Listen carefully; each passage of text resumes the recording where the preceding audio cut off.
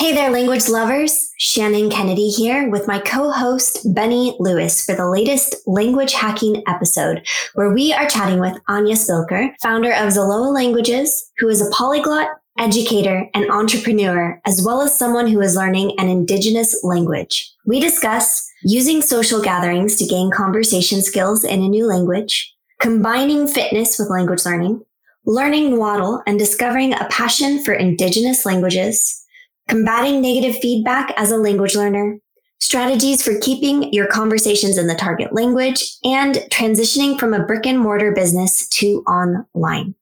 If you enjoy this episode of the podcast or the podcast in general, we always appreciate your reviews. You can share what you think over at languagehacking.com/review.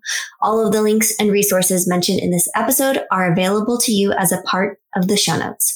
Now let's get into our chat with Anya.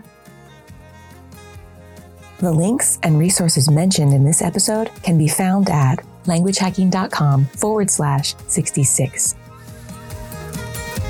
Welcome to the Language Hacking Podcast from Fluent in 3 Months. Hello, everyone, and welcome to the Language Hacking Podcast. I'm joined, as always, by my co-host, Shannon. And today we are interviewing my friend, Anya Spilker, who is from Germany, but living in Mexico. And she has started her own language learning company, Zaloa, which she helps people learn multiple languages. And she'll be talking about her story as well as learning an indigenous language. So that's going to be an interesting aspect of that interview today. So thank you so much for joining us, Anya. Thank you, Benny, for the beautiful introduction. Thank you, Benny and Shannon, for having me. So should I start and then present myself, or? Yeah. Let's before we get into your current situation, let's hear about your background and how you got into languages in the first place. Sure. Okay, so I was born and raised in Germany, and I guess I always have had this feeling of traveling and learning languages, not really for the purpose of learning a language, but more for the purpose of communication. And so I started moving to other countries at the age of 17. I'm 32 now. So this is now 15 years already. Oh my God. Yeah, I keep saying I'm German, but it's like almost half of my life that I haven't lived in my home country, actually. I know what that's like. Yeah. So still, I have a very German background. And I guess, culture-wise, that's still a very strong influence. So then when I was younger, I studied in different countries. I worked in different countries in France and the French part of Switzerland and Canada. I traveled quite a lot as well to different countries. And then in 2014, I moved to Mexico. And the initial idea was to stay here for 6 months. And it's been 7 years now. Yeah. Crazy. 7 years. So how does 6 months abroad turn into 7 years? I guess as a strong and independent woman, I love the explanation of I just fell in love with the country, which is true. But I also had back then a boyfriend here in Mexico, and I guess that made this decision of staying a bit stronger maybe. And then I also launched my company, Zaloa Languages, in 2015, so about 6 years ago. And I launched it first actually in Germany as a digital company. And because, as a German citizen, it was just easier, I guess, to launch my company in my home country. But I was living in Mexico and working online. And then, apart from languages, I really like business, actually. I think especially for with a good reason behind it, it's nice to do business. And so I saw the opportunity and a local opportunity actually to start growing my language company within Mexico. And so I took this opportunity in 2016, more or less, and opened a what you imagine as a language school, I guess, with different teachers and so on, which we don't have now anymore. That was then, of course, another reason that made me stay as well, because I had my company here. And I had really, Mexico is an amazing country, but the main purpose when I came to Mexico was to learn Spanish. I didn't know any Spanish back in 2014.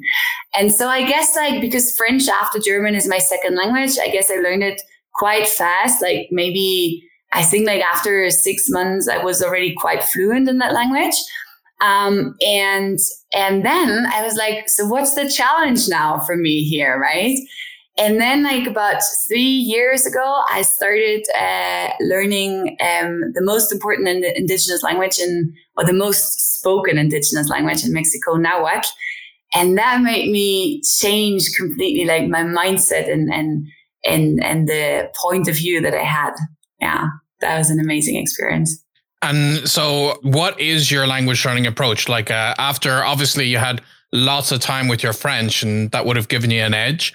But before we get into the Nahuatl, I'd be very curious to hear what was your process with Spanish? Because I see your videos online and your Spanish sounds very authentic and very, very Mexican, and you got your accent's very good. So how did you do that? Because it can also happen that expats move to a country and just end up speaking either your native language or just English with everybody and not really picking up much on the language. So how did you get a truly immersed experience with your Mexican Spanish?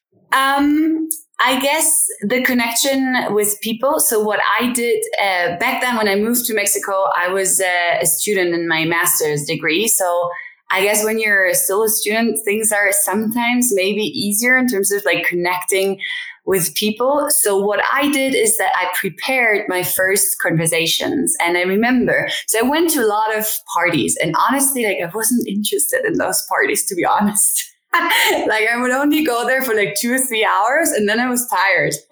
While everyone would party until 6 a.m., I was in my bed at 2 a.m. But I used that opportunity because people, especially in Latin America and especially in Mexico, they're in general very curious. So they would ask me all the time the same questions, which were, where are you from? What do you do here in Mexico? What do you study? Where does your family live? That was also a very common question. So basically, I trained that little conversation. It was maybe conversations of about 5 to 10 minutes, but I trained that so many times. I had always the same answer. I remember still, I would always say soy de Alemania, pero vivo en Suiza, because back then I was still officially living in Switzerland.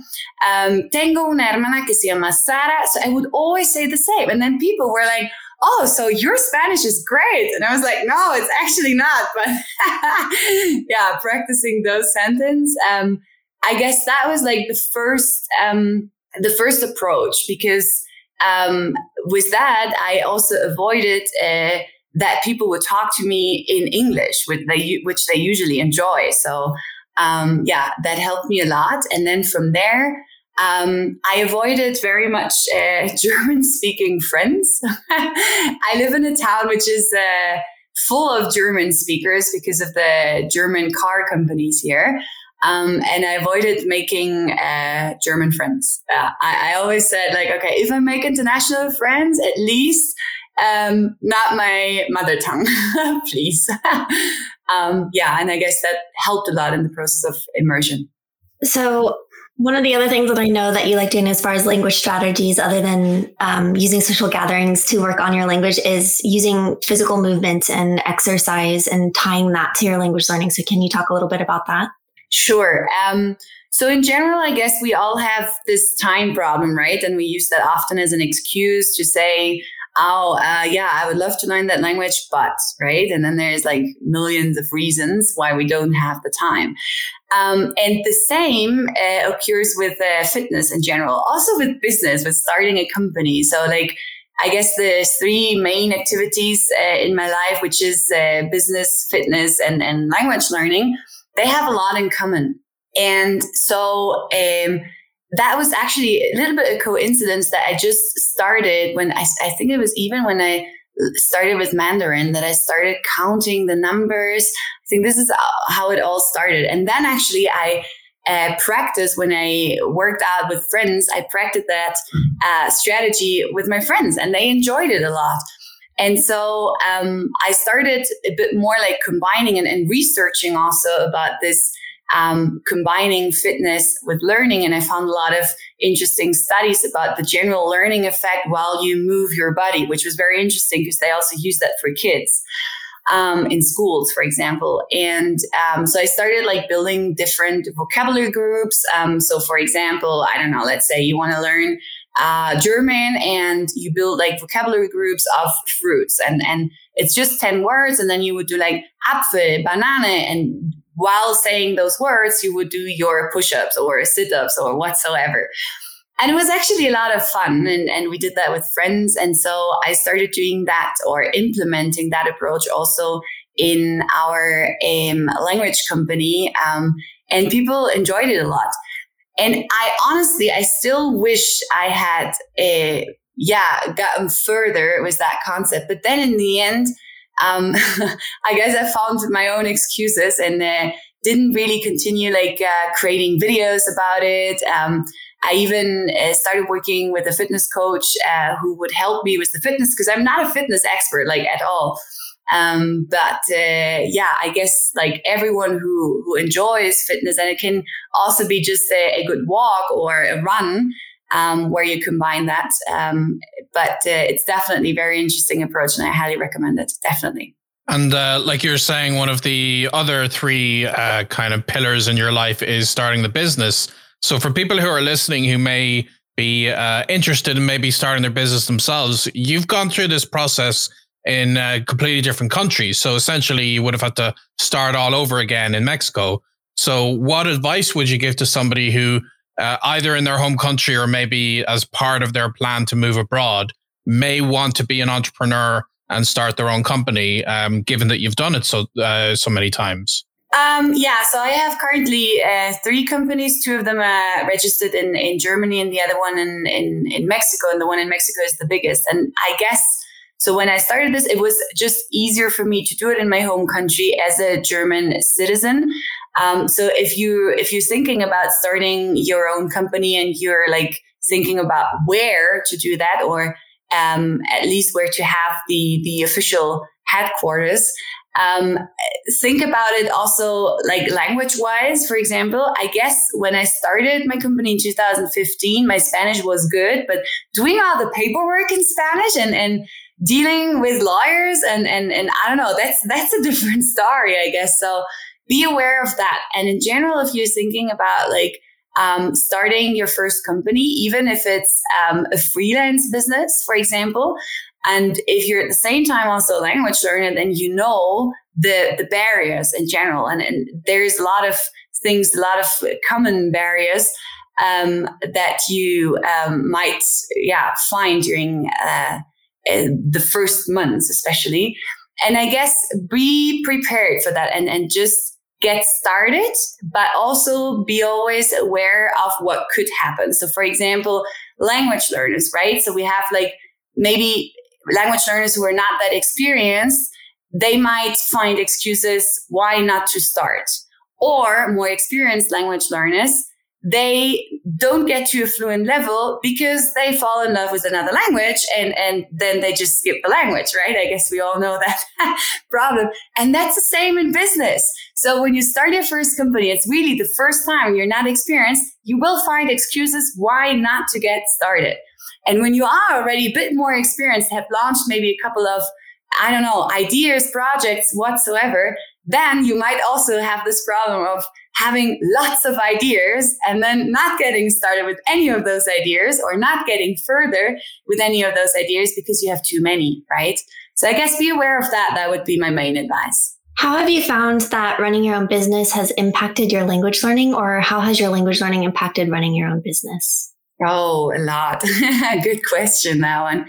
I guess so. When I started Zaloa, I always wanted a positive impact. That was one of my main purposes when I started my company, because I don't see money as something negative in general. because I think you can actually do good things with money. And I used to work before starting my own company for big international corporations in Switzerland, earning a lot of money, to be honest. But I didn't really use it that well in terms of the company. There was nothing I could do about it as a person. And so when I started Zaloa, I always wanted this positive impact. And so we started right from the beginning. We implemented a project in a very small Mexican town, about an hour from where I live, where we would send international students, usually English native speakers, who would help adults to learn English, because that town is very famous for blue corn. So they have this blue corn production. And one of the guys who produces tortillas out of this blue corn, so blue corn tortillas, delicious, by the way, he said, yeah, my biggest dream is to sell those tortillas in the United States. And I was like, okay, so what is holding you back? And he said, yeah, I don't speak the language. And I was like, okay, yeah, we can change that.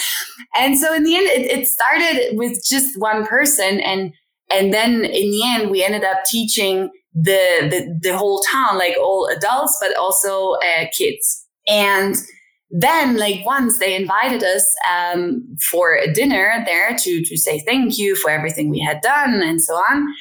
And I realized they speak Nahuatl. And I've always been very interested in Nahuatl, but it's not like you find, yes, you find a lot of people speaking Nahuatl, but not really publicly, let's say.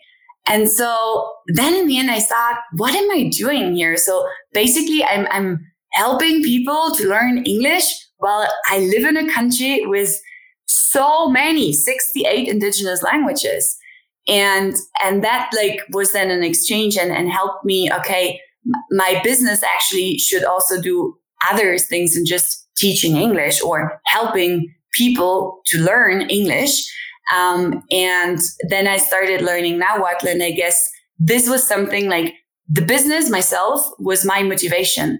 It was also to be an example to show that, yes, it is possible to learn an indigenous language.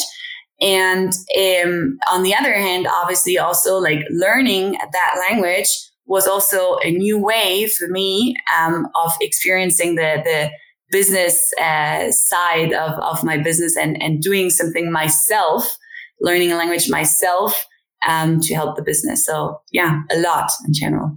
And so whenever someone considers the idea of learning an indigenous language, one of the biggest challenges that will kind of dissuade them from doing that is the lack of resources. So that alone, if someone is thinking, should I learn, this language or an indigenous language, they don't have the options available to them. So what would you say to people who are thinking that, and what other challenges come up with learning an indigenous language that you've discovered ways to overcome? Good question. So I guess definitely the lack of resources is one thing. And what I also, whenever I went to language conferences and exchanged ideas with other language learners who learned less common languages, indigenous languages or minor languages, we talked a lot about this, and it's also about creating material, right? So if there is not a lot of resources, then you can actually help there as well, right? So whatever you do, if it's a song that you translate, or if it's a book that you find, or if it's a native speaker that you talk to, you can record it and use that video as a new resource. So I guess that is something important whenever you start. Also, team up with others. So we started actually building in Mexico this little Nahuatl learners communities. And that's also part of the motivation, I guess. But apart from the material, which in Nahuatl, obviously nothing compared to learning German in Mexico, learning French. Whenever I go to a place where I can buy books, then I would find a lot of Mandarin books or Japanese or any language, but they don't have Nahuatl, of course. But still, there is resources. Compared to other language, I think there still is a lot of resources. what I found really hard is this communication part, right? There's about 2 million speakers in Mexico and also a little bit in Guatemala and even in El Salvador. But the hard part was for me to get them to talk to me, because there's also a social barrier we're talking about, right? So I remember like we would go to the market, which is my favorite place ever to practice Nahuatl.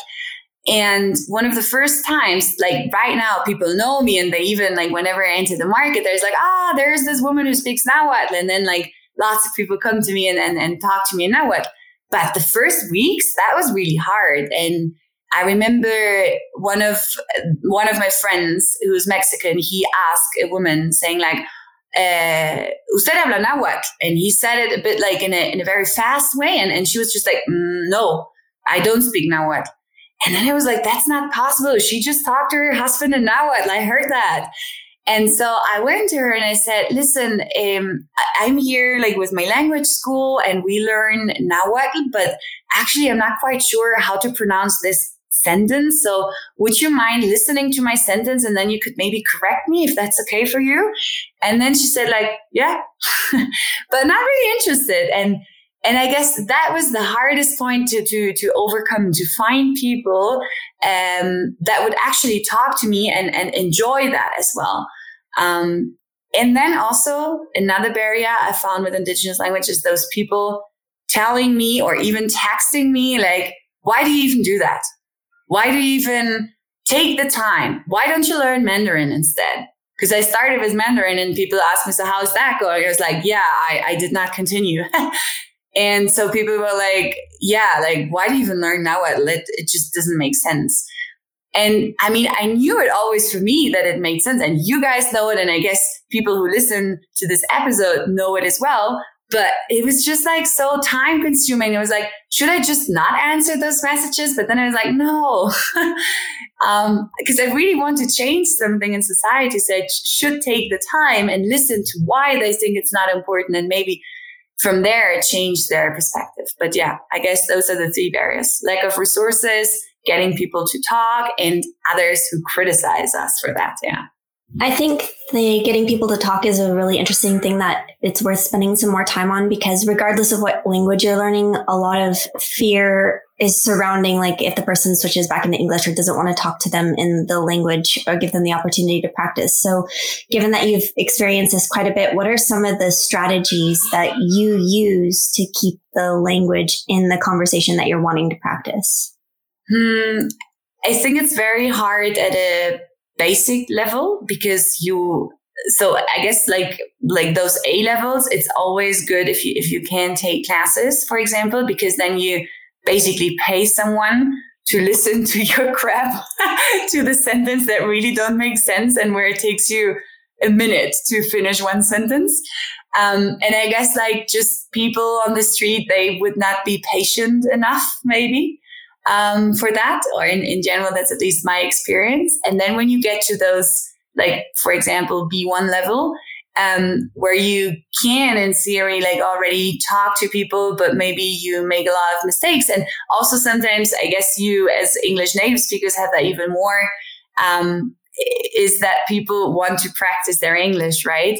So what I usually do is that I value their mother tongue, and that I say in general, look, I really like your language and you would help me a lot just listening to it and maybe correcting me as well. And that helps in general as well to ask really for help. Because otherwise it's just sometimes faster to switch to English, right? But if you really ask for help, and if those people know that with their patience, they help you, this helps a lot. Yeah. So we've touched on some of the struggles with learning an indigenous language, but I'm very curious to hear some of the positives that you've gotten out of Nahuatl. Like, obviously, I like you said, as fellow language learners, we understand your motivation, and I've dabbled in indigenous languages myself. But obviously, it enriches your life in certain ways that maybe some people may not fully understand. So can you share those with us? Yes, so I like to use the quote, which is not mine. It's from my teacher, but it's my favorite quote ever. So he used to say, when you live in Mexico, speaking like as a foreigner or as a Mexican, speaking only Spanish, it's like seeing the country in black and white. And once you start learning an indigenous language, like Nahuatl, you start seeing the colors of the country. And this is so true, like really, like it's amazing because especially in Mexico, a lot of places have names that come from indigenous language.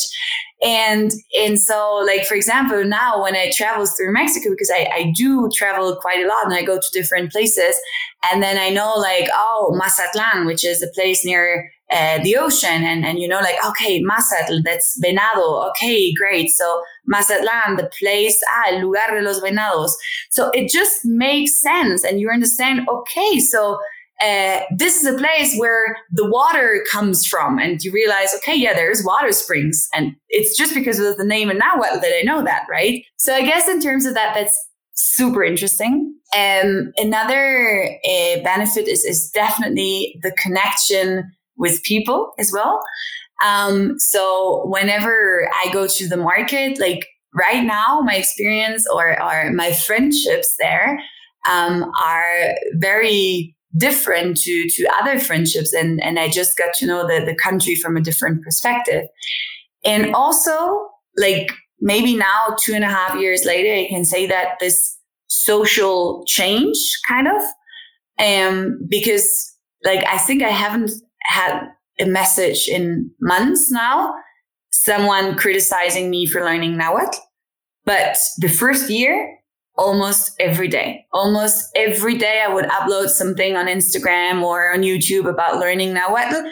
Almost every day someone was criticizing me for that.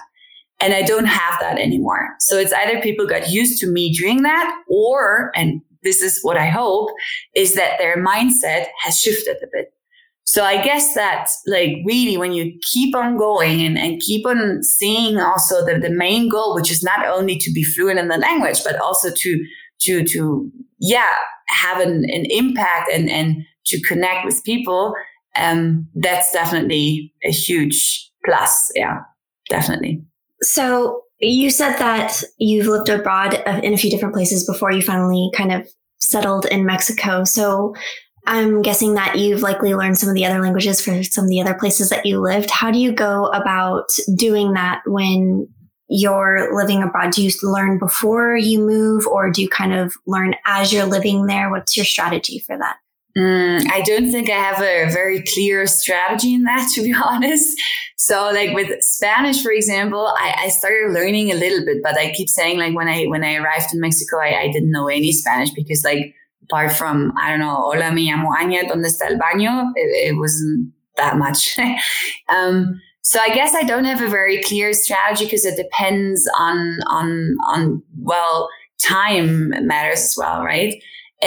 For example, when I started learning Japanese, my main purpose was the Polyglot Conference in Japan. So I started about maybe 8 months before the conference. And honestly, then after the conference, I did not really continue learning Japanese. In general, it's definitely a big plus if you start before moving or before traveling to that country. But sometimes it's just not possible, and that's also okay.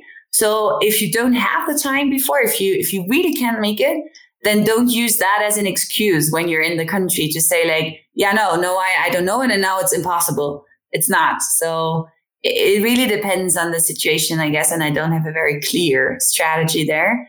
I try to do my best every time, and sometimes it works, and sometimes it does not. So as well as teaching English, your school and diving into teaching Nahuatl, you also personally yourself teach German. So how do you find it different to teaching languages that you've learned later in your life compared to learning your native language, or teaching your native languages? Say, how is that different? Yeah, I think it's the main purpose for me is to move something in others. And I started teaching German for fun, to be honest. When I first moved to France in 2000, when was that? 7, I guess. Yeah. And that was really just for fun. And then I realized when I moved to Switzerland, to the French part of Switzerland, where German was very important, that I could actually make some extra money with that. And same when I moved to Canada. So the first years were mainly because I could make some, like as a student, I could make some extra money with that. And now obviously my vision is bigger. I think as a language teacher, it's very important also because sometimes we forget, right? So we forget how hard it is, this like learning a language and this whole process. And so what I keep saying this, and that's also why it's so important that I always keep learning languages, new languages, and keep improving the ones I've already started, is this: imagine like your students, what is their biggest struggle? Like, what is their fear? So understanding their position is very important. And if you've learned a language maybe 10 years ago, you don't know that anymore. You can't feel it anymore. And I guess this is what helps me as well as a language teacher to know the process, to know the fear as well of getting there. Yeah. So what was the experience transitioning from teaching in person in a school to teaching online like for you? Yeah, luckily we didn't have really this transition. So when I started Zalo in 2015, my main goal back then was to be able to work from anywhere in the world, right? We all have heard about the digital nomads. So back then that was my main purpose. It's not anymore, but it used to be. And then, as I said before, I just saw this business opportunity, a local opportunity in Mexico. So I took it. And so offline was a big thing. And at some point, like after a year or so, the offline part, the income generated by the offline part was even higher than the online part. So the focus shifted a little bit, but we would still like always continue with the online part. And then, it was just, it's actually hard to do something in a physical place because you always have to really be there. And I found that very difficult because even after a couple of years, I still felt, and that's obviously also the ego, but I still felt that the place depended kind of on me, which wasn't true, I guess, but that's what I thought. And so when the whole pandemic started, we were ready. Like we were so ready. We had launched a couple of online courses before. We had our systems for online classes, all our teachers. And back then we had about 30 freelance teachers, I guess. And we had over 10 languages and all our teachers knew how to teach online. So it wasn't really a big deal for us to like completely rebuild the company or find a new strategy or something like that. It's just, made a clear focus, I guess. And so we closed the classrooms last year in August, so a year ago. And, we started actually focusing on just the strong languages because as a polyglot, like you want to offer all languages, right? And people would ask, oh, so do you have Korean? And I was like, no, we don't, but let me look for a teacher. And so we offered Korean. We started Korean. And now we're back to, okay, we focus really like this is just a business strategy in the end. We focus on German, we focus on Spanish for foreigners, and we focus on Mexican languages, indigenous languages, and that's it. And all the rest, we don't do it anymore. So for now. But the transition wasn't very hard for us from offline to online. And you've said that like initially when you were getting into building a business online, your goals were to potentially help you be a digital nomad and travel and so on. And that's obviously changed. So I'm curious, what are your projections for the future of Zaloa languages? Like, do you plan to like really hone in on the local languages, or do you want to expand, have different staff? What do you see as where the things are going with you? Yeah. So definitely we want to expand on the Latin American market with the German language, because now we have actually also a very clear focus for German learners. We do have, for example, German courses with English explanations, but we don't use them actually. We don't focus on that because there's just so many people out there who explain German from an English speaking perspective. And there's very few German native speakers who explain German from a Spanish speaking perspective. And I guess that for us as polyglots, that's a huge advantage, right? That we have. So I could do that anytime. Right now, it's not something that I'm thinking about, but I could do that anytime also in French, which is one of my strongest languages. I guess I could do that also in Portuguese, which is one of my strongest languages. So in theory, that would be possible. But for now, we really want to focus on the Latin American market. And also, just because there's like most Latin American countries have Spanish as their first language, it doesn't mean that they work the same way, right? So for me, what I discovered now that we're so big in Peru and in Colombia and in Argentina especially, I just don't understand those markets. So for me as a person, I decided that I want to know those markets better. And so this year, for example, I'm going to go to Argentina for a while, mainly to get to know the market better, to understand the people, to understand their struggles. I know they suffer from inflation, but there's a lot of things that I just don't understand about how they learn or their motivation to learn German. So first goal is definitely focus more on the Latin American market. And then technology-wise, there is a lot of things that we want to do next year, which I can't say yet, unfortunately. But technology, I'm really into technology. And I always think that it's great to keep on investing. And that's what we do, basically. Like we always reinvest to become better and to learn from our mistakes and to reinvest in technology as well. All right. Given that this is the Language Hacking Podcast, one of the questions that we always like to ask our guests is, what is your definition of language hacking? Mm-hmm.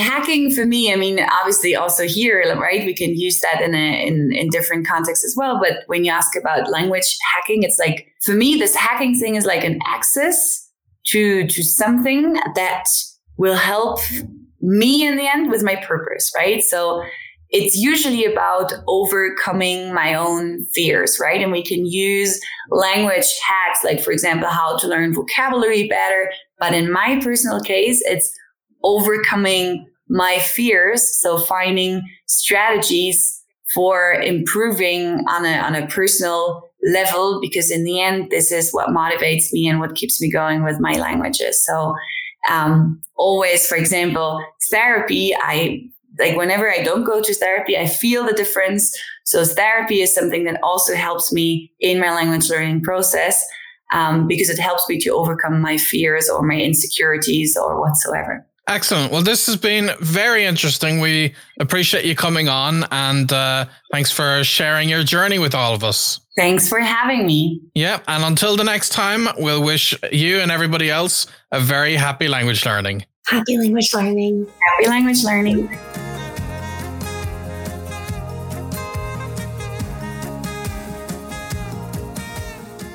At the end of each episode, Benny and I like to share something that we learned in our discussion with our guest. And these are things that we pick out that are applicable to your own language learning. So they're things that you can try out or do and see how they work for you. So Benny, what was your takeaway from our discussion with Anya?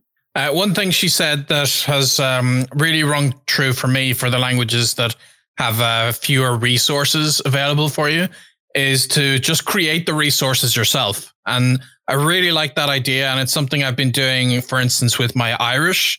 My Irish has more resources for learning it and for getting exposure than compared to a language like Nahuatl. But I still am trying to get into a daily process of writing a journal in Irish. And even if I want to make a TikTok video, I'll think, okay, can I translate this song into Irish myself? And these ways, you should also consider that even if you're learning a language like Spanish or German that already have lots of resources, by creating them in the language yourself, by trying to make something in that language, it really helps you gain a better insight into it. And as you heard with Anya, she's got a very special place in her heart for Nahuatl especially. And I think a big part of that is her trying to create those resources herself. So it's a tip I would recommend for people, no matter what language they're learning. What about yourself? So first, your tip, I totally agree. And it's something that I've done with Croatian. So I created my own research and podcasts just because it was a great way for me to review everything that I've learned, better instill it, and then create something for other learners of the language when there's not that many resources available. There are more available for Croatian now than there were when I started learning, but still, like you said, you can use this for any language. And because we all learn a little bit differently and we all have things that work best for us, you never know what you may put together may end up being really helpful to other people. So it's just great to continue adding to what's out there. But the other takeaway for me from our discussion was what she discussed when she was talking about going to parties and practicing the same kind of Spanish script over and over and over. So she knew what kinds of questions people were going to ask her. And so she became really good at that one thing and was able to build from there and get better from there. And I think this kind of plays into the whole language islandsing. You know, I love this concept and becoming very specialized in specific things. And that helps you. So just doing that, like going and gaining a lot of confidence in the language in one situation and not being afraid to practice the same thing over and over and over. I think that that's something that we often are guilty of in language learning, is constantly seeking novelty and new. And so what ends up happening is we never really get that good at certain things. We just become passable at a bunch of things in a language. So really becoming good for the situations that you're going to run into in the language and practicing those things over and over. And you don't need to go to parties to do this. As you know, I'm introverted, so doing that would just be terrifying for me. But what I can do is I can role play these with a tutor one-on-one where there's a little bit less pressure and just practice that. And it's a good strategy for gaining a lot of confidence in your language and your ability in the language. So that's it for me. All right. So once again, if you enjoyed this episode of the podcast, or of course the podcast in general, you can share your thoughts with us over at languagehacking.com/review. We love hearing from you, and your reviews help other language learners find us. And it also lets us know what you enjoy most so we can keep doing more of it as a part of the podcast. And as always, the links and resources mentioned in this episode are going to be available to you as a part of the show notes. So that's it for this episode. Until the next time, happy language learning. We hope you enjoyed this episode of the Language Hacking Podcast. Subscribe on Apple Podcasts, Stitcher, Spotify, YouTube, or wherever you get your podcasts. If you found this episode valuable and want to help us out, please leave a review at languagehacking.com/review. The Language Hacking Podcast is presented by Benny Lewis and Shannon Kennedy and produced by David Sobel, with special thanks to the Fluent in 3 Months team. The theme music was written and performed by Shannon Kennedy. Find the show notes at languagehacking.com/podcast. Thanks for listening and happy language learning.